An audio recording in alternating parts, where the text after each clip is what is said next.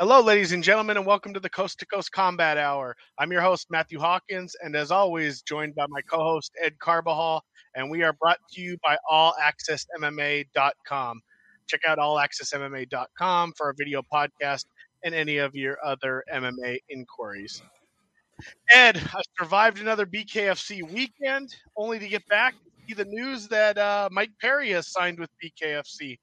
Uh, maybe not the greatest character fighter of all time, but I feel like that's just where he needs to be, though. yeah, no, it makes Like, sense. given his fighting style, like that's exactly where he should be. Yep. Like if he's looking to pick up like a decent win string, like because he's always back and forth. I feel like that's tailor made for him. The way he fights. I mean, he doesn't seem like he likes to entertain. Although he does grapple, he did a submission underground, so I think he's a purple belt in jiu-jitsu. So it's not like he doesn't, like mixing the martial arts. It's just not what he wants to do, though. Yeah. At this point in his career, I think he made his run in the UFC. You were there? Did they like hint at it at all during the event? No, I had no idea at all that was going down. Just the reporting from Eric Cowell, seeing his reports about a female and a male person apparently signing with BKFC. So, there's no inside information, it sounds like, but, Mike Perry was guest and that one was right. So we'll see if the other rumor apparently is Joanna Jędrzejczyk, which is almost hard to believe. But at this point, who knows what the UFC is trying to do as far as cutting salaries. And, when you got the Contender Series and you're adding 5-6 people a week, you got to make room somehow. Yeah, I know. I'm almost mentioned, like I mention him every other week, but shout out to Combat Sports Law, Eric McCracken. He I forget what he called it. He's like Dana White Contender Series is almost like the I forget what scabs, he like the Union scabs. Yeah. It's like I did see that tweet. Letting the senior fighters know that you can always get cut because we got fresh blood coming in. So. But I don't know if that. I mean, I feel like I still would like to know where BKFC gets their money from, and getting Joanna to sign with them. I mean, she seems like she only wants to do, to quote Tony Ferguson, champ shit only. Mm-hmm. So like on a global scale, and I think UFC is closer to that than BKFC would be. So I don't know. Maybe that I think that thing about her being removed from the rankings. It may just be for just that due to inactivity. That makes the most sense. I mean, it would be hard to believe that she would be a free agent and you wouldn't hear about it and you wouldn't have Bellator and other people at least bidding for her known free agency. So, yeah, I don't know. I mean, that one might be more far-fetched. The Perry one makes sense from the beginning. But, I don't know where they're getting the money. I know they do have some investors and some stuff going on behind the scenes. But I have no idea. I just know that they put on a good show. I went out to Wichita this past weekend, and the fight card was. I don't know if it was just coincidence due to some of the backlash from the Justin Thornton passing, but we had decisions. We had fights going into second, third round. The main event, Julian Lane and David Rickles, was one of their better fights in the history of the organization. It was a 5-round back and forth war. So I don't know if the matchmaking, I don't know if they tightened it up a little bit for this event. It's hard, I doubt it because I think most of these fights were probably made prior to the news of the passing. But I think this was a card. My old boss, Joseph Correa, Mr. Ring Generalship himself. That's the man right there. Yeah. We had a long conversation about using that. That's why I always giggle when we say it on the podcast. Awesome. So yeah, but no, fun show. Decent crowd. And like I said, competitive fights. Nobody got taken out on stretchers or nothing. It was kind of a more even keel BKFC event, but you saw some of the matchmaking was good. Marciano Hernandez, the brother of Nico Hernandez, the Olympian who fought last October, made his debut, looked outstanding, quick hand speed. So, they're putting on good shows and they seem to have something going, it's kind of a regional thing but they're bouncing around between these states. And, so I'm looking around here. We got that nor'easter is passing through New Jersey. So it's like blowing on the building I live in. But, one thing I wanted to say to you was, it seemed like, again, I think because of the bad news that they got, I feel like this event wasn't trending the way we always talk about how everybody knocks BKFC till it happens and then it trends. And it seemed like this event wasn't trending as much. And I feel like it's because they have this dark cloud over them that they kind of have to work past. So we'll see if the signing of Mike Perry, but from what I understand, that fight with the main event was probably one of their better fights. I was actually I don't understand I know there was some beef. Did you go to the weigh-ins or no? No, I tried, but I got some false information. I had trouble tracking them down. Okay. No, that I didn't end up making the weigh-ins. But yeah, the main fight was good. There was some clinching, but that's in a good fight that's kind of natural because you got two guys that are really beating up each other, and it was all the way to the bell. Both guys putting pressure on each other. So it actually, the crowd loved it. I took some people that had never even seen the sport or even heard of it, and they left that night. Not only fans of BKFC, but fans of Mr. Emelianenko after watching his fight in Bellator earlier that day. I don't know if you can see the colors. I got the sweater on tonight. Got the new puppy in the background, so shamelessly looking for dog love reviews this episode. But yeah, you got to bring it closer to camera when we close out the podcast. Yeah, I'll set back around her. Listen, I have a little bit of a gripe with the combat sports community because it seemed like the biggest thing that was going on that week for today's MMA fan was Paulo Costa and Vettori and Costa not making the weight just because he announced it all early, whatever. That seemed to take so much attention that it didn't seem like people realized Fedor was coming back after not fighting since 2019, and putting on the performance that he put on. And then today, you saw I tweeted it out. Bellator released their rankings. Fedor is now the number 3 ranked heavyweight amongst the Bellator heavyweights. So, it's like no one knew he was fighting because all this other bullshit was happening. Yeah, there's a media blackout though when it comes to Bellator. It's just the reality of it. The people that talk and act like they care the most about the sport really only seem to channel one organization. Yeah. We've gotten used to that. In the same token, Fedor is 45 years old. While these are not novelty fights, they are because the bottom line is he's won what? He's won other than Mitrione and Bader, he's knocked out everybody else that he's fought in Bellator. Mm-hmm. So he's beaten the guys they're putting in front of him. Yeah, there was an older Sonnen, an older Mir. This was a different one. This was Tim Johnson, who age-wise is right there, is a giant of a man. Very easily UFC, beat Kyrell Fortune. Yeah. Reality is probably a top 20 heavyweight in the world, somewhere in that era, range. But, on any given night, he can beat anybody on this planet. And Fedor went out there and, looked as good as we've seen him in a while. I was worried a little bit about his head movement early on, but he kind of got the timing. And once he got the timing down, he was really able to just, hit him with that 3-punch combination, which was as beautiful as any combination we've seen in recent memory, punch wise. So, he's got the speed. The speed's still there. He's still got the power. He just doesn't have the chin, and he's not quite as, his reflection, he's not as quick. He took the words right out of my mouth. 45, it's up there for combat sports, but the thing about watching him fight, this past weekend, I think the last fight that had me on my feet yelling at home watching it was the Moreno Figueiredo, both of them. That's still the same fight, but when that happened, I was so zeroed in and calm watching the fight, like you said, watching because Johnson was doing the right things. Even what's his name commented on the head movement. McCarthy was talking about his head movement was moving off a center line, but Fedor adjusted. The reflexes are still there. The power is absolutely still there. The replays on social media don't do that finish justice, because watching it on TV, the hearing those shots land, I was just like you could even see if you watch it again. I watched it twice already. If you watch it again, you can see Johnson not even try to contest, and he falls back, his head bounces, and he actually like shakes his head to the referee like, I'm done. I'm not trying to fight anymore today. Because you could tell which that is hurt him. which is what's happened. You think of Rampage did the same thing. Rampage ended up shaking his head on the ground. Tim Sylvia got dropped, choked out, and ended up shaking his head like same kind of thing.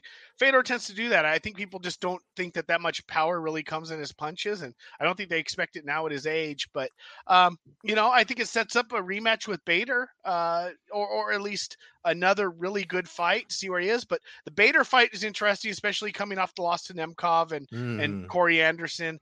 How is he putting back on weight? The first fight was a one-punch fight. We've learned that one-punch fights can happen and the results can change in a rematch. So I don't know. I mean, it's not my favorite matchup for him, as I'm not looking necessarily for him to be world champion. I'm just kind of looking for him to entertain me like he did again this Saturday. And like you said, jumping out of my chair, getting vocal with a win. Like there's not a lot of that these days. And let's look at old school fans. I didn't plan on it, but let me bring up the rankings since they were just announced earlier today, so we can play with that, because Ryan Bader is still the champ, and then there's an interim champ in Valentin Moldavsky. So, because that's kind of like where I want to go before we move past this is, hold on, I'm bringing up the rankings with Bellator's from Bellator's website because they make it look nice and gold looking. Here we go. So here's the heavyweight rankings, right? He wasn't ranked previously, and he falls in at number 3. I actually thought he was going to land at number 2. So now he's got Cheick Kongo in front of him, Moldavsky, who's the interim champ, and I mean, we know they're going to do Bader Moldavsky first. I would think that has to be done first. See, I would argue maybe Moldavsky steps aside, lets Bader fight Fedor. If Fedor wins, Fedor can retire the champion and hand the belt basically over to Moldavsky. And if Bader were to beat Emelianenko for a second time, then it sets up the major storyline with the Team Fedor guy going after the title. I mean, that if I was the matchmaker, that's probably what I would do, as opposed, because if Moldavsky wins the championship, I don't see Fedor. Yeah, he's not going to fight his own guy, which is probably why he didn't want to answer retirement questions in the post-fight press conference. That's probably because a lot of people were asking him, are you going to hang it up? And he was like, I mean, I don't blame him, because even though the man seems emotionless, he was saying like, this is definitely one of the highlights of my career, being able to fight at home and on this scale and getting a win. Like he could have, if he hangs it up, like if on Friday he says, yeah, it's cool, I'm ranked number 3, but I'm good. Like I don't think anyone's going to be mad at that. No, and I think that he's got 40 wins. I mean, we're talking about a heavyweight that's 40-6, and we're talking about a heavyweight that just had one of the cleanest knockouts. I mean, when we talk about older fighters in the history of the sport, generally we go Couture, but Couture was the wrestling base and was able to kind of, dirty box and grind people. And then, Cro Cop had a late run where he hurt some people, in all dimensions of the game, but I don't remember many 45-year-old guys throwing hands like Fedor did on Saturday. So. No, and he's just, I mean, at his weight class and at his size and stuff, the way he fights, he's definitely, trying not to sneeze, he's definitely more well-rounded, the most well-rounded heavyweight I've seen in my time in watching mixed martial arts. Like you say, he's got the knockouts, he's got the submissions. Maybe he's not the best kicker if you're going to be picky. But and as you said, I mean, at his age, his chin is definitely not there. But so that's the thing that makes you all right with him walking away if he wants to walk away. Because do we want to see Fedor get knocked out again? I think we'd all feel pretty bad if we saw that. All right, she approached the camera. So this is Halo, new combat puppy, super chill, and yeah. She's Halo. Halo. That's the official mascot of the of Combat Hour, Coast to Coast Combat Hour. Yep. So first camera time, but there's the look. She likes to stare down things and see what's going on. So all right, I'll let her go. But basically when we talk about Fedor's chin, it just means that he's a normal heavyweight at this point. I mean, that's kind of the way I look at it. Like, there's not a whole. I mean, I'm looking at this list right now, and everybody on that list, other than Moldavsky, has pretty much had their lights turned out. Um, I'm not sure about a couple of the lower guys. Obviously not Maori. Maori's a huge heavyweight. Mhm. But to me, it's Fedor either waits for Bader to the Moldavsky fight, to see if Bader wins. Maybe win or loss, he fights Ryan Bader. But I don't want to see him fight Czech Congo. Don't waste a fight on that. There's certain guys Yeah. that it's just we don't need it. It doesn't do No. any good. A win doesn't do Fedor any good, and there's No, too your much of a idea is chance. actually pretty good. I didn't even think about the Team Fedor connection. So that's actually Scott Coker, I know Rich Chow's not there anymore as a matchmaker, so I know it's like him and a team of people. I don't know if they hired an official matchmaker yet.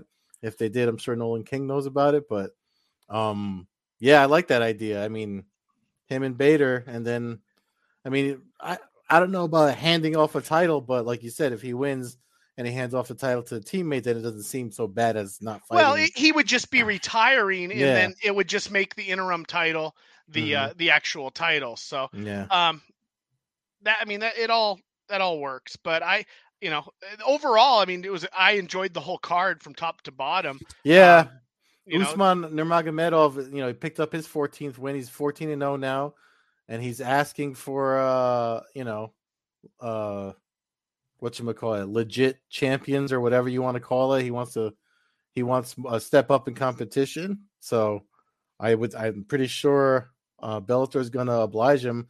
I know Georgie Carrion tweeted today that because he made that comment after he won, and so Georgie Carrion's a Bellator vet. Well, he said I'd gladly step in, send over the contract. He joked around, said send me location and all that stuff. So I wouldn't mind seeing that fight. no, and Anatoly Tokov moves to 30-3 at the middleweight. Like I said, when this Team Fedor, I was hoping to see maybe we'll get Tokov and Mousasi now. Like I said, we still got Moldavsky and Nemkov still the title with his fight with Corey Anderson coming up. So really, I mean, and then even baby Fedor, Kirill Sedelnikov picked up a win in a rare fight for him these days. Ground and pound TKO. So well, they hooked up the card definitely because of the location of a lot of the. Well, the only one we didn't get was Andrei Koreshkov because his opponent fell ill and they had to remove that fight because of that. So. And I think a lot of things. I think something that we all lose perspective on is the wear and tear and the travel on these guys. We're talking about Fedor looking as good as he's looked in a long time, and he fought in his backyard. He probably got to sleep essentially. At least in his a familiar city, and he's obviously traveled the world, but he's still L.A. and all these places. It's a foreign country to him.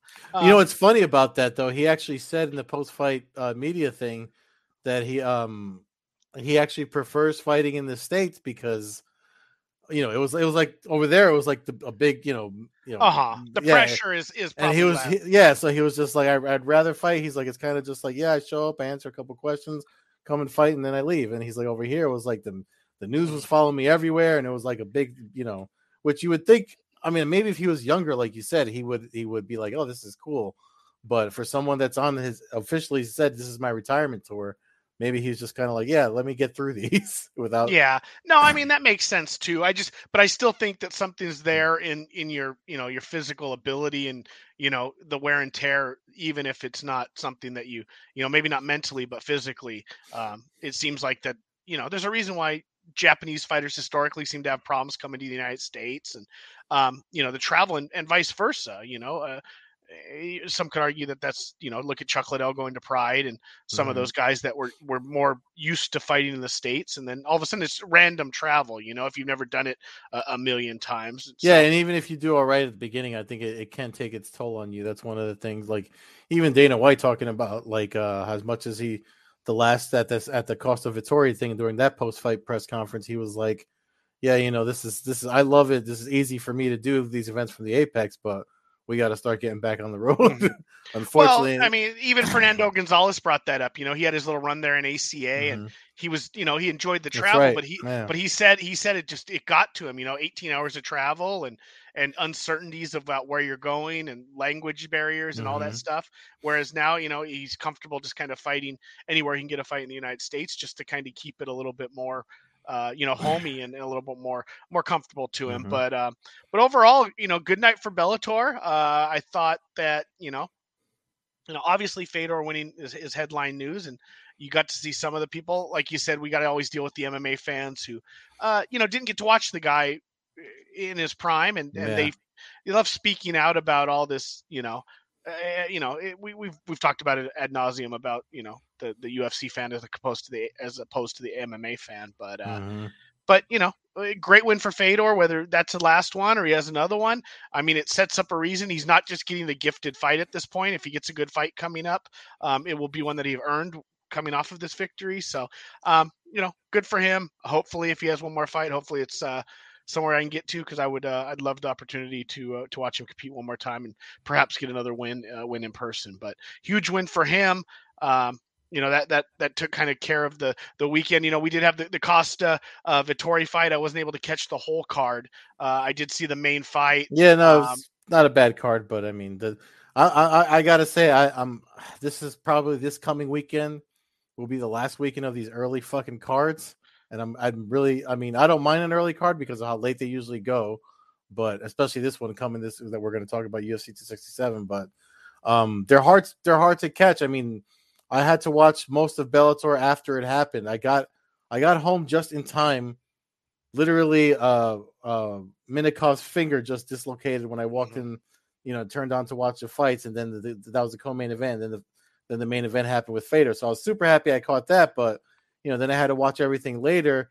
That by the time I caught up with that UFC, because how I do ESPN Plus, that's on the back burner for me. But which I'll probably rant about that more in a minute. But yeah, man, it's this weekend. This UFC 2. If James Lynch didn't tell me on Sunday, I wouldn't have even known that it was another daytime card. It's going to be another early one for us. So I'll be glad when they come to New York. Yeah, I mean, this one's back on Fight Island, so I kind of get the early start. It does seem weird when they're doing them in Vegas at the Apex and they're starting stuff as early as they are, especially with no late night competition, no Canelo fight or anything like that. The thing is, dodge. It's their broadcast partner. They have to do it then to commit to their holding events on ESPN. They have to have them broadcast on the stupid streaming platform, while ESPN puts everything else ahead of them: college football, baseball, and all these other stick and ball shits that I don't give a fuck about. No, I gotcha. But hey, the good news about this weekend is it's an old school. We're getting a pay-per-view for, in theory, $5.99 on ESPN Plus, or along with your subscription. So it's not the end of the world, at least for the fight fans that have been loyal. It's nice to see them put the card when they had it. It's obviously a card worthy of some pay-per-view dollars. It's pretty stacked. Main card from start to finish. Bring it up now. But yeah, I mean, you start just right off the top. You got the championship fight, Jan Blachowicz, Glover Teixeira, the longtime veteran of the sport. Once had a fight against John Jones for the title. Oh, they have the odds up now. I looked at this on Sunday; they weren't there. That's cool. Yeah. So, yeah, I mean, if you want to start from the top, or you want to scroll down the bottom and work our way back up for. No, we can work out. It's because this is a 6-fight main card. It looks like a 6-fight main card, which can run a little long, but I think there's a lot of action on this card, so I don't necessarily see a ton of decisions.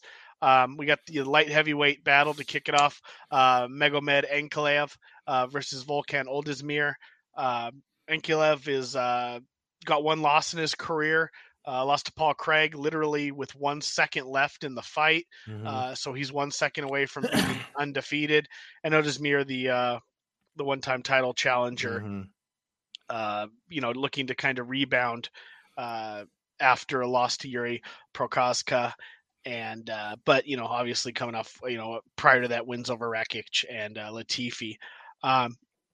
It's a good fight. It's a while Ankalaev is ranked higher, I think it is a bit of a step up from his Kuntalaba fights and but I think that at 15-1, like I said, with his only loss being if had he survived one more second. I'm going to go with Ankalaev to actually pick up a TKO win here. Yeah. Late second, early third round.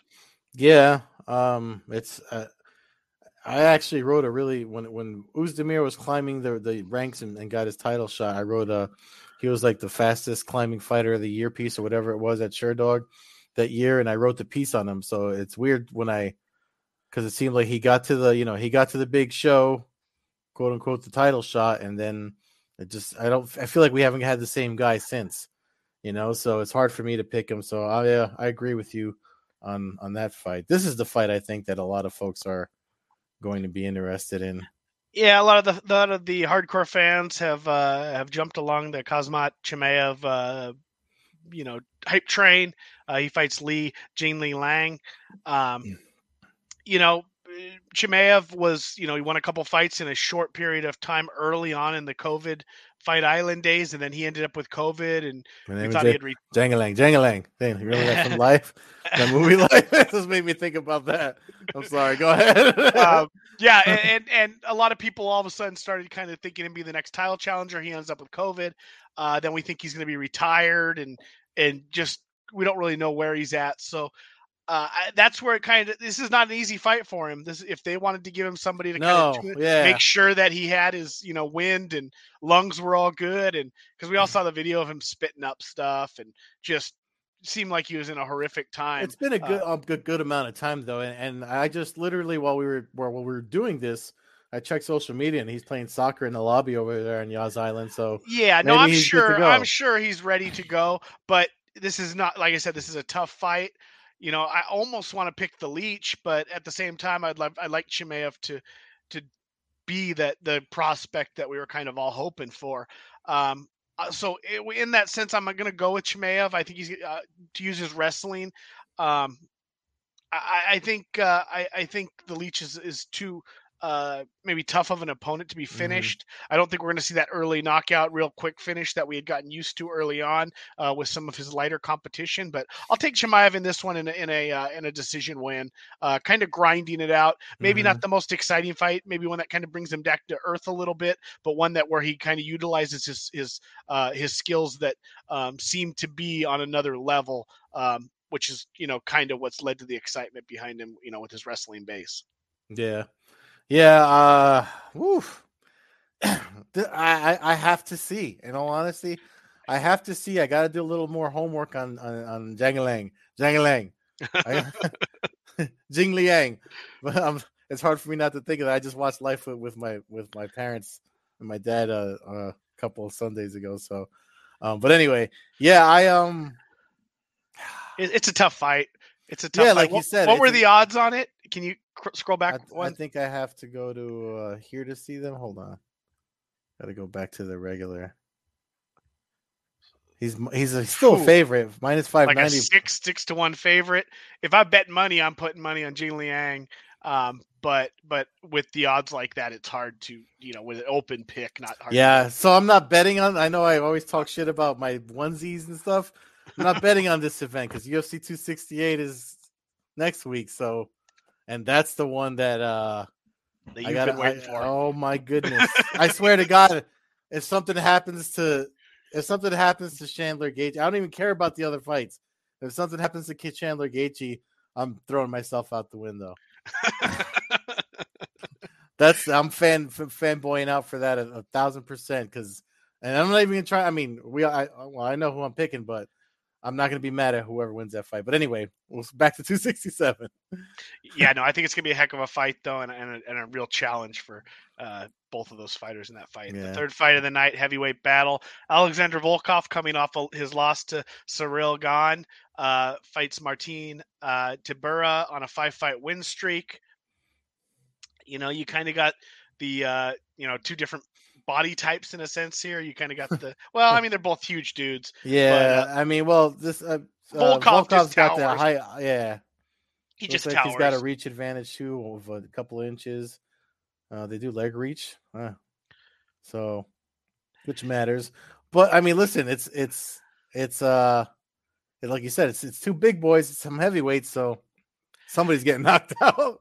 You know, if Tibura, if you told me 100% Tibura was going to try to do his takedowns and use his ground game, I'd probably have to pick him. But it just seems like that doesn't generally happen over the amount of time he's going to need to finish Volkov. I think Volkov's striking and reach will be maybe too much for Tibura, and I think he'll eventually land some kind of kick to the body or just kind of a long jab that kind of just throws him off and finishes him from there. Is Volkov? I got to look at I have to look at his record now. But is Volkov? Is he the one that fought Derek Lewis and was like acting? Yeah. Jesus. Well, he had the fight won until the last 8 seconds or whatever it was, and that really changed the whole history of. As long as he doesn't do that, I'm going with him too. Yeah, but I just like I said, his weakness is the ground is being out wrestled, but I don't know if Tibura has the strength and the ability to do the multiple takedowns that it'll take to grind that one out. So yeah, I'll take Volkov. Probably like similar to the first fight, kind of a late second round, third round, like I said, teep kick, something, liver kick, something that just kind of changes the momentum, and then he finishes with the TKO is kind of how I see that one unfolding. Mm-hmm. The next fight of the evening, Islam. Dan Hooker returns on a quick turnaround coming off of his last UFC pay-per-view win over Hasparat. Takes on Islam Makhachev, one of the guys that everybody's dodged, not dodged, but nobody really wants to fight. And at 20-1 with the dominant performances he's put on, you can understand why. Hooker always game. Seems to be getting better as he continues to fight. He's got 10 losses again, but a lot of that is, I think, the learning curve into becoming a great fighter for him. So and then then the losses later, the recent ones are like you look at who they're to, and you're like, okay, I get it. Yeah, that's what I mean. Poirier, and they're in wars. He's not going down. And that's that's what I mean. That's kind of the learning curve when a guy goes and. This is fight. To me, this isn't a great matchup for him. Makhachev has just been so dominant. It's hard to not see him kind of winning this fight, especially with it being a kind of a late notice for Hooker and all the travel Hooker's had to do with the, between countries and having the issue getting to the the last pay-per-view 266 and last minute kind of not knowing if the fight's going to go down. Maybe he'll be more comfortable with this fight, having it, arriving there and everything kind of going. But, I got to go with Makhachev. I think that he'll be able to get the fight down to the ground. And, this might be a decision just because Hooker's tough as hell. But that's actually a good one to check the odds on. I'm going to look at them now because I would guess 3-1 or so. No, it's easy as 6.5-1. See, the odds are almost worse than the Chimaev fight. So people, I guess, are kind of seeing it the same way. I just, but it's, Hooker is so game. If he can hurt you early on. He's got he's got knees that are like uppercuts. Mm-hmm. So yeah. I mean that, and that's, to me, that's the thing that's and he's got reach. It looks like he's got the height and reach advantage. So I wouldn't be surprised if he pulls it off. Let me look at these again. He was underdog, right? Oh yeah, big underdog. He's about. I mean, not for nothing. Underdog. If I'm a betting man, and I am, but I'm not for this event. Like, that's a nice little parlay right there. A little 2-fight parlay would pay quite good odds. Jangalang and Hooker, Jangalang. All right.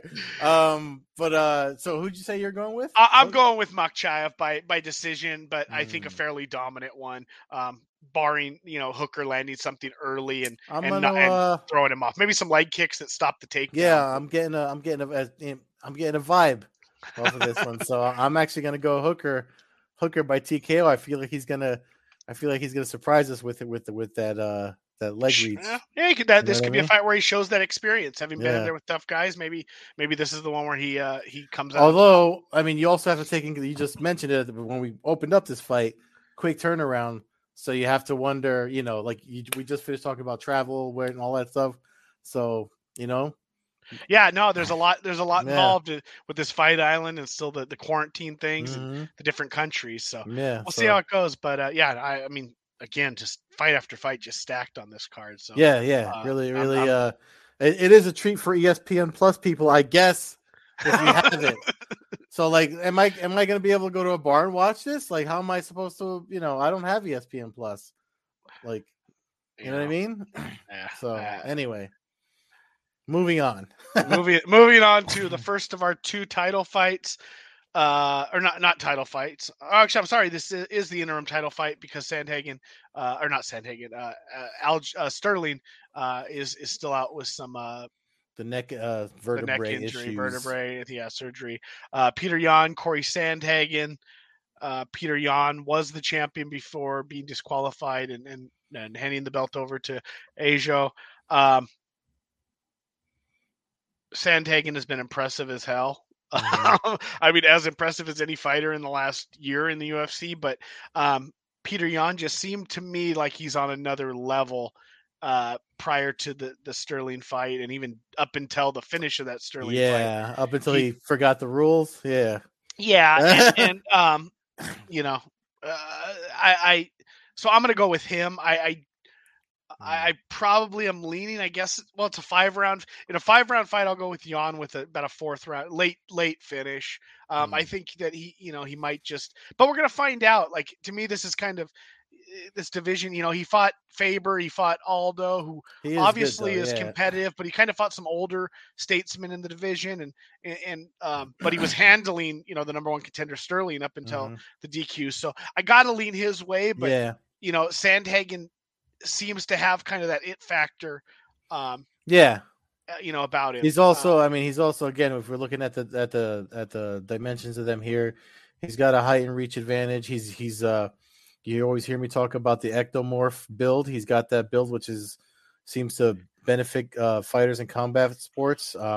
You could look at the data or the piece I wrote on Medium if you want to see the proof or evidence of that. The John Joneses, the Tony Fergusons, you know what I mean?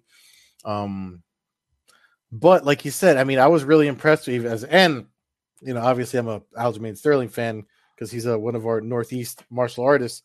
But I was impressed with Peter Yan, so I think I'm with you on that one. I think it's gonna be a hell of a fight, though. Yeah, that might be fight of the night on the card. And this one, man, tough fight to pick. Yeah, it really is. And it's what's funny about it. If we're looking at it from the way fans look at fights now, as far as the popularity or whatever, the fact that this is like a free pay-per-view or whatever they're doing, an ESPN Plus cheap, whatever this is. It just seems like this division right now, because of what happened with John Jones, because of how Blachowicz got the title, it's not getting the love again. Just like Fedor didn't get a lot of love last week when he should have, because just think about it. Teixeira's kind of at the end of his career too, right? Teixeira's definitely more. He's 41 years old, so this is definitely probably his last run at it. Yeah, so this is something that again, Nolan King tweeted asking it earlier today about before we started recording. If he wins, how this could be one of the best comebacks of the sport's history. And can you think of any other? And I chimed in with like Michael Bisping towards the end of his career when he won the middleweight title. This is up there with that. If I see that happen, No, but the way I also look at it is, Blachowicz is 38, Teixeira is 41. They almost have similar, at least the last several years in the UFC is kind of a similar pattern.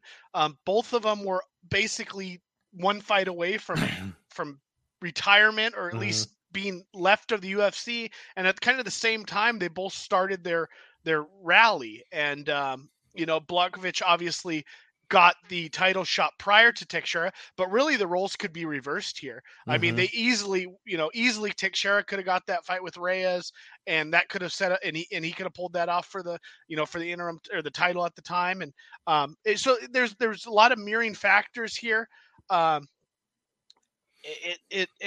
I as somebody who remembers the days of when Teixeira came up, came into the UFC, he was like 15 or 16-0. There was a lot of talk about him being like a guy who trained under Chuck Liddell but was fighting in Brazil, and you didn't see a lot about him. I heard about him just because there was a West Coast thing, and so I was able to, along with being a hardcore fan, but and then he jumped in the UFC and he kind of made a splash. And then got it worked up to a title fight with John Jones, and then it kind of you thought, okay, he's like 36, 37, it's over. And then it's just been a slow build up back to a total, rejuvenation of his career. Yeah. The story would be outstanding if he would win. I think he has a damn good chance of winning. I believe he's like a 2 or 3 to 1 underdog, 2.5 to 1 underdog. So he's a fair underdog in this fight, but he's definitely a live dog. I'm not sure how. Man, Did we look at those? Let me look everything about me wants Glover Teixeira to win this fight, and not because I have any dislike for about a 2.5 to 1 underdog. Blachowicz is about a 3 to 1 favorite. I'm gonna go with the old man strength here. Not that Jan's super young in his time, but I'm gonna go with Teixeira finishing this storybook. Maybe tiring out, surviving. We saw when I was in Nashville against OSP, he's got the submission game. Yeah. So I'm wondering if we get Blachowicz into, he went 5 rounds with Adesanya, but Adesanya was an undersized guy to him. I think here you got 2 guys who are going to be giants in the cage. And I'm going to go with the veteran experience of Teixeira to figure out a way to take advantage of the last shot of his career and pull off I either think a late submission, or I think like a 3 rounds to 2 decision, and maybe even a split decision where he just squeaks it by. But and I can see these guys fighting again down the road while the rest of the division kind of sorts itself out right now, following Jones' exodus from the division. But I'm going to go with Teixeira, and there's a little bit of, like I said, not homerism, but wanting the story to be complete with him winning. But I think it's still a coin flip, despite what the odds say. Yeah, man. You know what?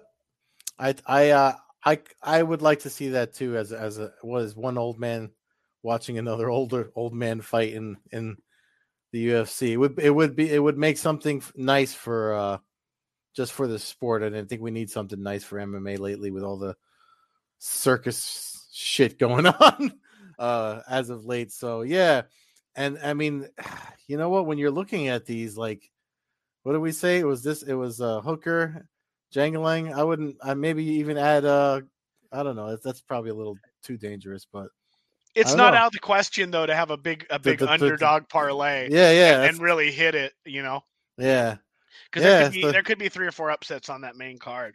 Yeah, I mean, and that they're obviously running the prelims. I mean, the first, it starts at 10:30 a.m. my time. So like if this was on regular ESPN, this would be the main, like, ESPN, like, main, like, this is I think one of the things I mentioned this on the vlog thing I do for MMAnews.com. The strawweight division it's especially, like you mentioned earlier, the news with Joanna, former champion, and the other strawweights. Like, well, these ladies are there's Marina Rodriguez, and one of these 2 ladies are going to start making their claim for the who's the top strawweight. So I think folks need to start watching the UFC women's strawweight division too, because it looks like it's going to become a lot of fun by like first, second quarter of 2022. Yeah, because you got the Weili Zhang and Rose rematch coming up next week, and around a week and a half now, and that'll kind of clear up. That might lead to a trilogy depending on how that unfolds. But But yeah, I mean, but like you said, the division seems to be building.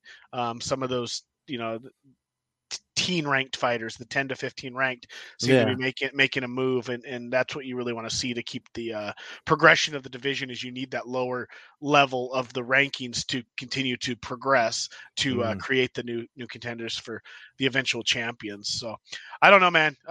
I'm still like I said, riding the wave of Fedor, but if anything was going to kind of be the dessert to that this past weekend, this is a hell of a run by the UFC to give us this card, and whether two weekends of big pay-per-views. Yeah, it's 4 title fights, and between this week and next week, it's 4 title fights and 1 fucking fire match with Chandler Gaethje.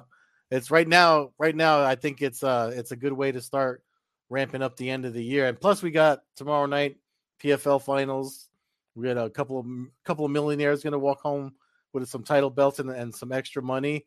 And I have a feeling PFL will probably move networks. Just call it a hunch. They've never done that yet. No, they have. They're But, taking the Combate global path of. Yeah. Well, I mean, because they went from NBC Sports to ESPN/ESPN Plus, and I guess that's only been the two. But I mean, I don't know. You know, we've seen Dan Lambert, and he's brought some talent. I see what you're saying. I wouldn't mind seeing some TNT PFL if that happens, but it'd be interesting to see what their deal is with one. They haven't had a one event in a while. I don't know if that contract is still in place, if they were happy with the things there, but it seems to have kind of. I'll tell you what.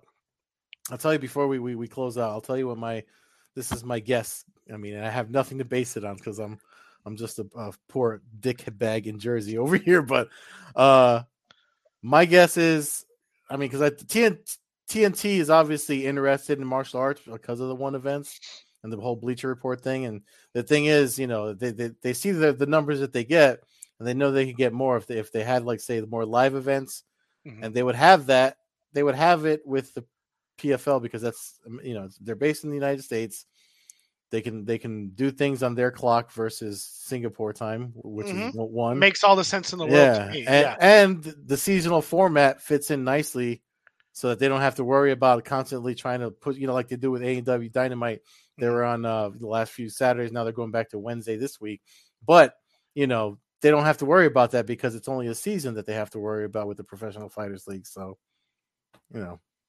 That's just you know, in a perfect world for me, they'd move the PFL to Sunday nights, and you know, TNT doesn't have a lot of things on Sunday night. They don't.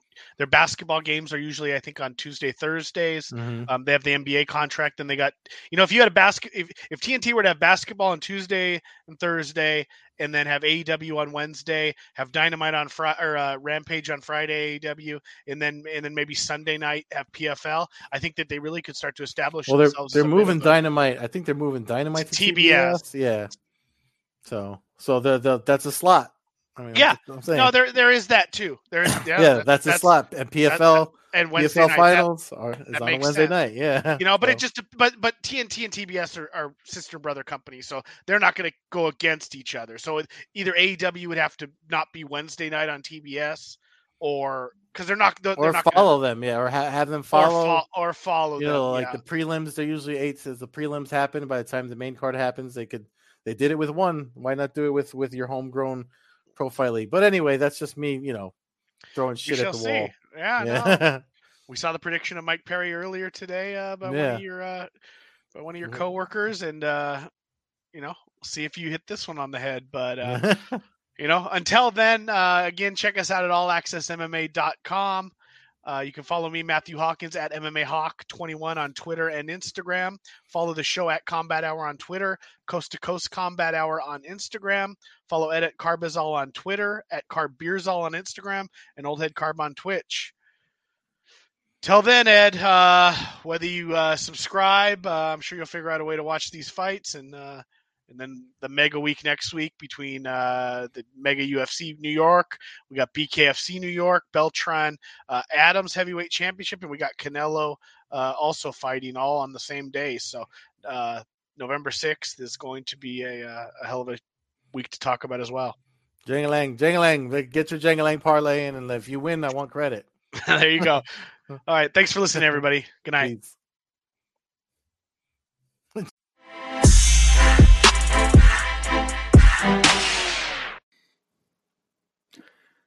Hey guys, Ed here, East Coast side of the Coast to Coast Combat Hour podcast.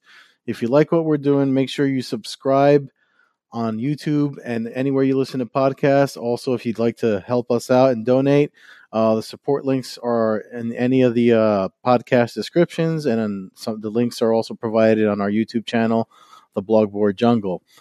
Thanks again for listening, and if you give us some support, we'll give you a shout out on the podcast, maybe bring you on for a UFC pay-per-view breakdown or two. Thanks again.